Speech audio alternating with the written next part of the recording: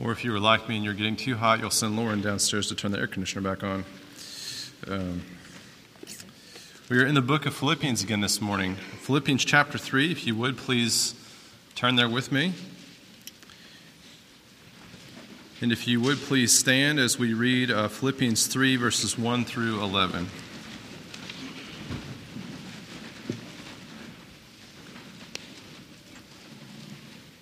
Father God, we ask that you would open our eyes this morning to your word, that its truths would penetrate our hearts and impact us in the way that you have designed for it to do. We pray this in Jesus' name. Amen. Philippians chapter 3, verses 1 through 11. Finally, my brothers, rejoice in the Lord. To write the same things to you is no trouble to me and is safe for you. Look out for the dogs. Look out for the evildoers. Look out for those who mutilate the flesh. For we are the circumcision who worship by the Spirit of God and glory in Christ Jesus and put no confidence in the flesh. Though I myself have reason for confidence in the flesh also. If anyone else thinks that he has reason for confidence in the flesh, I have more. Circumcised on the 8th day, of the people of Israel, of the tribe of Benjamin, a Hebrew of Hebrews, as to the law, a Pharisee, as to zeal, a persecutor of the church, as to righteousness under the law, blameless. But whatever gain I had, I counted as loss for the sake of Christ. Indeed, I count everything as loss because of the surpassing worth of knowing Christ Jesus, my Lord.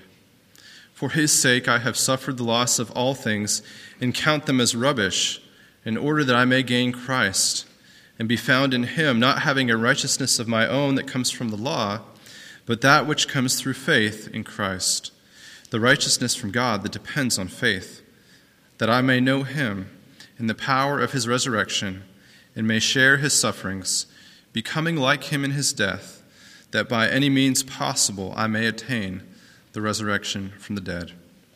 This is God's inspired word for us this morning. Please be seated.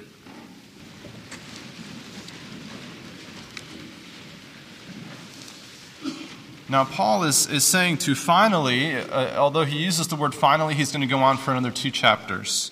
Very similar to some preachers that I know. Finally, my brothers, rejoice in the Lord. To write the same things to you is no trouble to me, and it's safe for you. Essentially, he's telling them, look, rejoice, but let me warn you that you will encounter some troubles, some issues. There will be some people that are going to cause you problems. Remember that he is sending to the Philippian church Epaphroditus and Timothy. These were 2 fine young men among a not very stellar group that he has with him in Rome. Those in Rome, they were in it only for themselves, as he explained in the last chapter. They were perverting the gospel for their own personal gain. And now Paul is going to warn them about another group of people that are doing a similar thing. And he's saying, look out for them.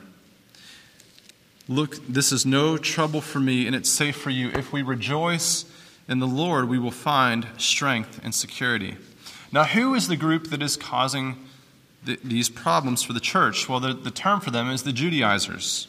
And basically, these are a group of people who have, they would come into an area behind Paul, and he would go out and preach the gospel, and they would attempt to convince people that they needed to add to the gospel the Jewish dietary laws, the Mosaic law, and especially circumcision. Essentially, that you were not a true believer until you adopted the laws of the Jews. And they argue that without these things, that one could never be a true Christian. Now, there are still other groups of Christians who hold very similar views to these people. They more or less do the same thing. Not so much about the adult circumcision, but there's a big emphasis on some of these groups about keeping the Old Testament law. The dietary and the ceremonial laws about learning Hebrew and worshiping on Saturdays and these other restrictions that people have tried to add on to the gospel. And we might think that these groups are a little bit harmless, but Paul is going to use here 3 ironic terms to describe his opponents. Okay, 3 ironic terms. And none of these are meant in a positive light in any way whatsoever. These are terms that all of them are terms that the Judaizers would use for other people, for their opponents, for those that they saw as being outside of the kingdom of God. And yet Paul emphatically explains that they are the ones who are damaging the church, and they are the ones who are perverting the gospel. So we look at these three terms. The first ironic term that Paul uses is he says, look out for the dogs. Okay, to call someone a dog is very rarely a compliment, from what I understand. It's very rarely a compliment today, and it never would have been a compliment in the first century. First century Jewish dogs were not treated like 21st century American dogs. Now, let me see a show of hands. How many of you own or have owned a dog in this room? That's pretty much everybody. We recently acquired a new dog at our house, and her name is Scout Cadenza Kish, and she's a little 18-pound Labradoodle dog. And this week, I got to take one of the girls, and we went to the pet store to pick out her new name tag. And now Scout, very proudly on her neck, wears a pink, sparkly name tag that has her name engraved in it and our phone numbers in case she were to, for some reason, run away and decide she needs a new home. This would never have happened in first century Israel. These dogs are essentially coyotes. Okay, they're scavengers. They would come in behind and just kind of eat the scraps. If you've been anywhere if you've been to third world or developing nations, you'll see that dogs are still pretty much this way. They're not a part of the family like we would consider our animals. And the term dog was used as a reference to Gentiles or to those who were outside of the Jewish faith. This is an insulting term. In Psalm 22, which is the great messianic psalm, it begins, my God, why have you forsaken me? And it depicts Jesus on the cross hundreds of years before it actually happens. But in Psalm 22, verse 16, we read that, for dogs encompass me, a company of evildoers encircles me, they have pierced my hands and feet. Now, who is surrounding him? Well, it's the dogs. Literal dogs? Well, no. We can look to what happened at the crucifixion. These were the Roman soldiers and the Jewish authorities and those who had wrongfully accused Jesus. These are the ones that pierced his hands and his feet, the ones who wanted him dead, the ones who sent him to the cross. These were the dogs. And in Matthew chapter 15, Jesus has a conversation with a Canaanite woman, and he also uses this term, dog. She comes to the disciples and she's asking for healing for her daughter. And they send her away, and Jesus tells them, I was sent only to the lost sheep of the house of Israel. But she came and knelt before him, saying, Lord, help me. And Jesus answered her, it is not right to take the children's bread and throw it to the dogs. She said, yes, Lord, yet even the dogs eat the crumbs that fall from their master's table. Then Jesus answered her, O woman, great is your faith, for it be done for you as you desire. And her daughter was healed instantly. Amazingly, Jesus uses this term to describe a Gentile woman, and she takes no offense to it at all. This is a term used to describe those who are outside of the faith. And in fact, when Jesus says that it's wrong to take the children's bread and throw it to the dogs, the woman is quick to say, but yes, even the dogs eat the scraps from the master's table. So for Paul to describe the Judaizers as dogs would have been not just an insult, but this is something even more than that. They thought that they were the ones keeping the law.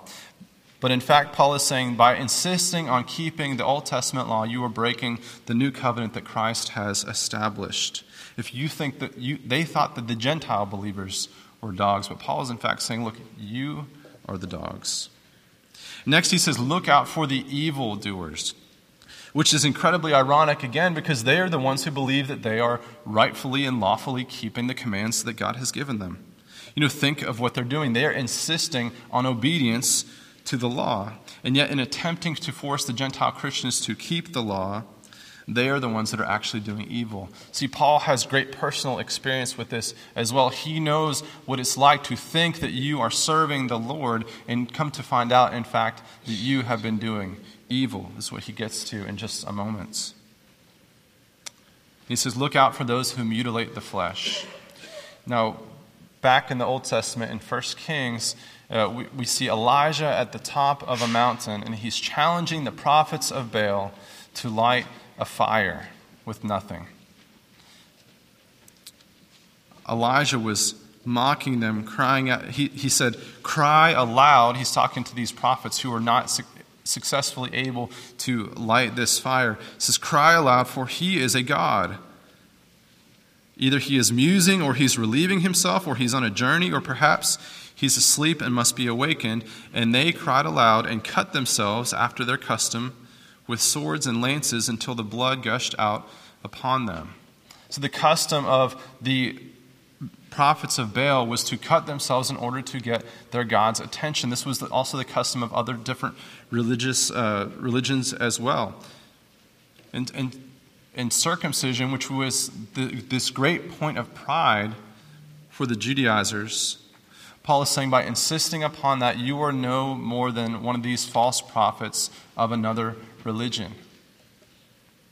This is not a sign of your obedience, but in fact, this is a sign that you are no longer falling into God's covenant. So the irony of all three of these terms is not going to be lost on the people that are reading it, and it's not going to be lost on those who are having these terms described of them. See, there has been a shift, there has been a change, is what Paul is saying. There is something new that has come. The old has passed away, and do not keep insisting on these things that have now been replaced. So what is the real circumcision? Well, Paul says that we who worship by the Spirit of God glory in Christ Jesus and put no confidence in the flesh. In John chapter 4, Jesus is speaking to a woman at the well. And he's having a conversation with her, and really he's trying to, he's really engaging her in a conversation about faith. And she brings up this question to him because she's a Samaritan, and she asks him, Sir, I perceive you're a prophet. Our fathers worship on this mountain, but you say that in Jerusalem is the place where people ought to worship. Samaritans were seen as half-breeds. They were not full-blooded Jews. But the Jews insisted on worshiping in Jerusalem, just to give you a little bit of the backstory here. But Jesus answered her, Woman, believe me, the hour is coming when neither on this mountain nor in Jerusalem will you worship the Father. You worship what you do not know, we worship what we know, for salvation is from the Jews. But the hour is coming and is now here when the true worshipers will worship the Father in spirit and truth. For the Father is seeking such people to worship him. God is spirit, and those who worship him must worship in spirit and truth. Now, what did Paul say? What is the true circumcision? We who worship by the Spirit of God.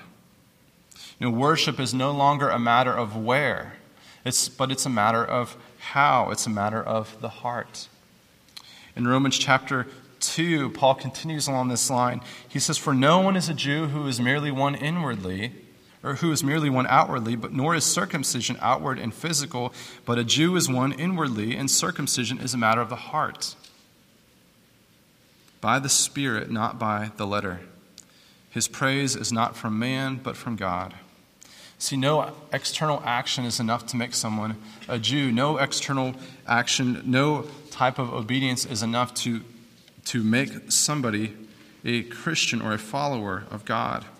And the fact that circumcision is something of the heart and not of the flesh, this isn't even a concept novel to Paul. If we look back in Jeremiah chapter 9, this is what the Lord says. Let not the wise man boast in his wisdom. Let not the mighty man boast in his might. Let not the rich man boast in his riches. But let him who boasts boast in this, that he understands and knows me, that I am the Lord who practices steadfast love, justice, and righteousness in the earth. For in these things I delight, declares the Lord. Behold, the days are coming, declares the Lord, when I will punish all those who are circumcised merely in the flesh. Egypt, Judah, Edom, the sons of Ammon, Moab, and all who dwell in the desert who cut the corners of their hair. For all these nations are uncircumcised.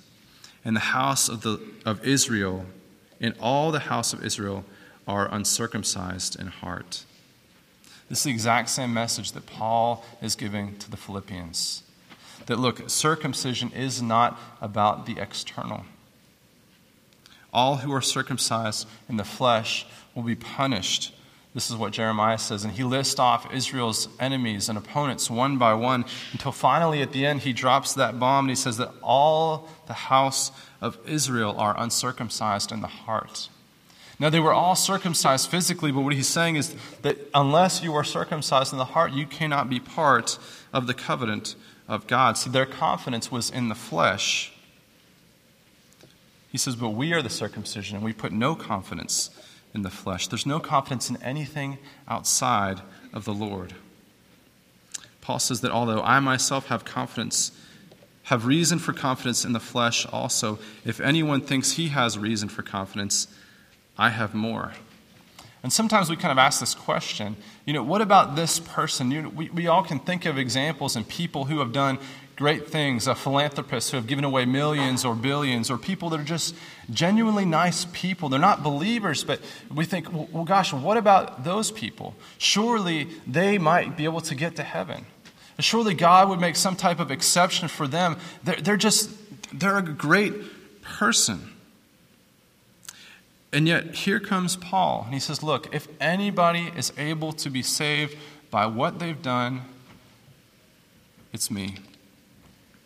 If anybody is able to be saved by keeping all the laws and following all the rules, it's going to be Paul.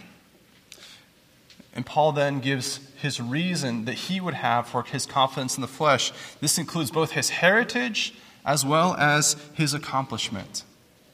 His heritage and his accomplishment. So his heritage, by his birth, by his family, by his education, this is a great reason for Paul's confidence. He says that he is circumcised on the 8th day. Now this is in accordance with the Abrahamic covenant. And amazingly, we found out in our first childbirthing class, this was before we realized we couldn't have boys, we are only capable of having girls. We found out that all newborns are born with a vitamin K deficiency. Did you know that? And this is something that develops naturally over the first week of life. It doesn't get passed along through the mother's placenta.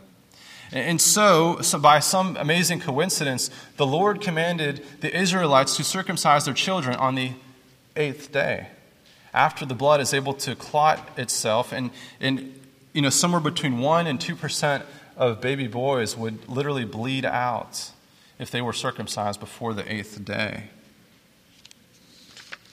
It's incredible. Paul says that he is of the people of Israel. Now, this is a term that Israelites use about themselves. Everyone else called them Jews. They called themselves Israelites. Now, he's not some proselyte. He's not some Jewish convert. He's not a half-breed like these Samaritans were. But Paul is a pure-blooded Israelite. He's from the tribe of Benjamin. This was the only son born in the Promised Land. The only tribe to remain faithful to Judah in the house of David after Solomon died. King Saul was a Benjaminite. That's where Paul's name Saul came from. This was a particular point of pride for people born of the tribe of Benjamin. He's a Hebrew of Hebrews, a Hebrew child born to Hebrew parents. That also meant that he spoke Hebrew. He went to school in Jerusalem. He studied under the Rabbi Gamaliel. So Paul is an insider. Everything about his birth, if we think of what would make somebody righteous, well, first you start off with their birth, with their heritage, with their background, their family, their education. Everything about that is perfect. It doesn't get any more perfect than Paul. You think about this in terms of being a pure-blooded American. Okay, like your parents came over on the Mayflower. They served in the Revolutionary War. They were statesmen and generals. Somehow your family legacy at Harvard or Yale goes back generations and generations. Okay, you're an American's American. Now, I am nobody's American. My family didn't get here till the late 1800s, early 1900s. They came from Poland and Czech and Slovak and Hungary and all these little Eastern Bloc countries. So, by birth, I'm not like a great American like an American would be. But it doesn't stop with Paul's birth and his upbringing, but he also has a very impressive list of personal accomplishments. Read about what he is. As to the law, a Pharisee. Now, Pharisee means a separated one. These are people that kept the law perfectly. They were so concerned about keeping the commandments of God that they, in fact, built themselves a fence around the law, as it's described. They had their own oral tradition that was just as important for them to keep as what God's actual commands were. Breaking the oral tradition became just as bad to them as breaking the law. There's about 6,000 of these in Israel at the time. They did not associate with unclean people. They were separated. As to the law, Paul is a Pharisee. As to zeal, he's a persecutor of the church. Remember that Paul approved of and watched over the stoning of Stephen. He started this campaign to eradicate Christianity while it was still in its infancy. And on the road to Damascus, Jesus stops Saul dead in his tracks and says, "Saul, Saul, why are you persecuting me?" And as to righteousness under the law, Paul is blameless. Again, this is more than just keeping the 10 Commandments. The Pharisees assumed that a good Israelite could keep all 613 laws in the Old Testament. The law also provided a provision for them to become clean if they, for some reason, broke a law. So he lived an exemplary life that other Pharisees would have looked at him and said, that man is blameless. He is perfect. So if anybody thinks that they have any reason to be able to have a standing before God based on who they are and what they've done, Paul is the guy. But, he says, and this is not just a big but this is a huge but whatever gain I counted as loss for the sake of Christ. Indeed, I count everything as loss because of the surpassing worth of knowing Christ Jesus, my Lord. Amazingly, this is the only place in the New Testament that Paul calls Jesus my Lord. He says, "For his sake I have suffered the loss of all things, and I count them as rubbish in order that I may gain Christ." So all of these things, his impressive accomplishments, his birth, his heritage, who he is all worthless compared to knowing Christ. Every last bit of it. He says it's all rubbish. And this is almost a crude expletive that Paul uses here. We might say crap, or in fact, if we want to be faithful, we would probably use another 4-letter word that I can't say right now. But that's what Paul is saying, that all of his good things, all of that is trash compared to knowing Christ. In Isaiah 64, verse 6 through 8, the prophet says, "We have all become like one who is unclean, and our righteous deeds are like a polluted garments. We all fade like a leaf, and our iniquities, like the wind, take us away." Isaiah says that we are all like the one who is unclean, that all of our righteous deeds are like a polluted garment. And this is a nice way of saying what Isaiah is actually saying, which is a menstrual rag. That's what our good deeds look like to God by themselves. Our most impressive accomplishments, the greatest things that we could ever do in and of themselves, are only fit to be tossed out and destroyed. So first century readers, they would read Paul's list of who he was and what he did, and they would think, if Paul is not worthy enough, then there's no way that I could ever be worthy enough. And that is exactly the point that Paul is making. Jesus says a similar thing about John the Baptist in Matthew 11. He says that, "I say to you, among those born of women, there has arisen no one greater than John the Baptist, yet the one who is least in the kingdom of heaven is greater than me." See, Jesus is saying that even the least in the kingdom of heaven is greater than the best among men. See, you will never be able to be more religious than Paul, the Pharisee. You will never be able to be a nicer and better person than John the Baptist. However, for anyone who puts their faith and trust in Christ, for those who know Jesus, they are greater than everyone. So as a result, our standing before God is based entirely on what Jesus has done for us. It's based entirely on what Christ has done for us. Commentator D.A. Carson wrote this. He said that most who read these pages, I suspect, will not be greatly tempted to boast about their Jewish ancestry and ancient rites of race and religious heritage. But we may be tempted to brag about still less important things: our wealth, our status, our education, our emotional stability, our families or political or business successes, our denominational alignments, or even about which version of the Bible that we use. Be careful of people like that. They tend to regard everyone who is outside their little group as somehow inferior. Somehow along the way, they inadvertently or even intentionally and maliciously imagine that faith in Christ Jesus and delight in him is less important than their personal accomplishments. Instead, look around for those whose constant confidence is Jesus Christ, whose constant boast is Jesus Christ, whose constant delight is Jesus Christ. Jesus is the center of their worship, the center of their gratitude, the center of their love, the center of their hope. Emulate those whose constant confidence and boast is in Jesus Christ and in nothing else. See, with every fiber of my being, I want to boast about something that I have done and something about who I am. I want to be responsible for me and for my own salvation. And yet there's nothing, Paul tells us, that we can boast in. The only thing that matters is this: do I know Jesus? And do I trust him over me? Timothy Keller writes this amazing definition of what the gospel is. He says, the gospel is this: we are more sinful and flawed in ourselves than we ever dare believed. Yet at the very same time, we are more loved and accepted in Jesus Christ than we ever dared hope. See, all of our best efforts amount to nothing. Even my goodness isn't really good.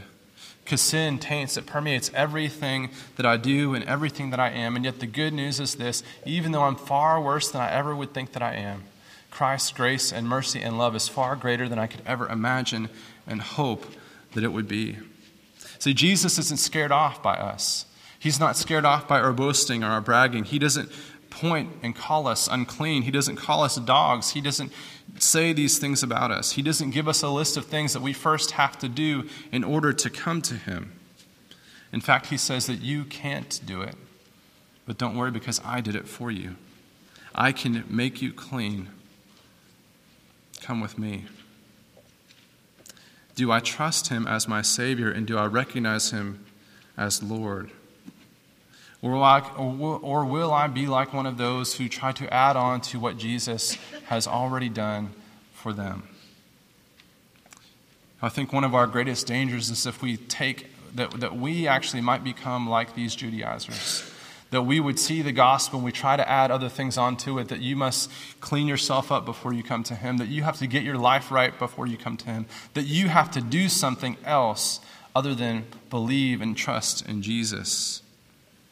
And the Bible is clear. That's all that there is. For all who call on the name of the Lord will be saved. Let's pray.